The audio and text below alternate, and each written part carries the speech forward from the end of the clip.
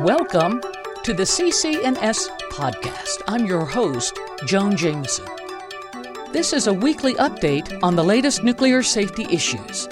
This week, RECA amendments pass House Judiciary Committee 25-8. In a stunning bipartisan vote this week, the U.S. House Judiciary Committee passed the Radiation Exposure Compensation Act amendments of 2021 on a vote of 25-8. 18 Democrats and 7 Republicans voted for the bill, while 8 Republicans voted against it. The next step for this important bill for New Mexico's downwinders and post-71 uranium workers is a vote on the House floor. The House Democratic leaders will decide when that vote happens. If the vote were successful, the next step would be to send the bill to the Senate for consideration. On September 22, 2021, Representative Teresa Leger Fernandez, representing northern New Mexico, introduced the proposed amendments that extend the RECA program for 19 years and expand the number of eligible individuals, the number of cancers, and the amount of compensation paid to those harmed by overexposure to radiation.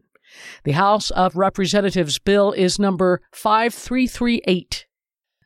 On the Senate side, Senator Mike Crapo of Idaho is the sponsor.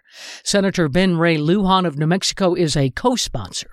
As a congressman, Senator Lujan worked closely with Senator Crapo to introduce the RECA amendments. The Senate bill is number 2798.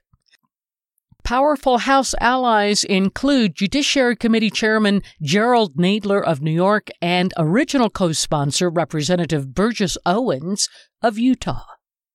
Representative Owens spoke eloquently about the responsibility of the U.S. government to provide for those harmed by radiation during the buildup of the nuclear weapons industry. Bipartisan members of the committee recognized his leadership in educating members about the bill and encouraging support for it. Representative Ken Buck of Colorado also spoke in full support of the bill. He said that while the bill is not perfect, it is a step in the right direction to compensate downwinders. He said that despite new information about the diseases caused by radiation exposure and the geographic distribution of the fallout from the above-ground atomic tests, RECA has not been amended since 2000. He explained that, quote, radiation exposure has destroyed lives across the western U.S., and Congress needs to meaningfully reform RECA to meet the current needs of downwinders, end quote. Representative Buck said he would do everything he can to ensure the bill moves forward in a bipartisan manner.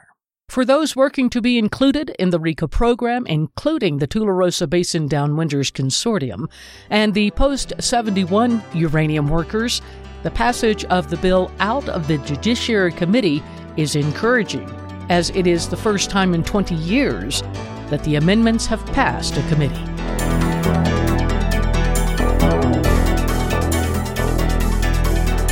Thank you for listening to the podcast. Please visit our website at nuclearactive.org. You can also follow us on Facebook, Instagram, and Twitter.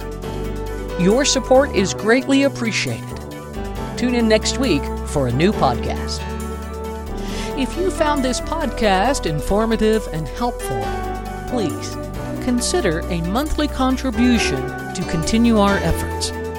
You can go to anchor.com to listen to the podcast and make your contribution there. Thank you.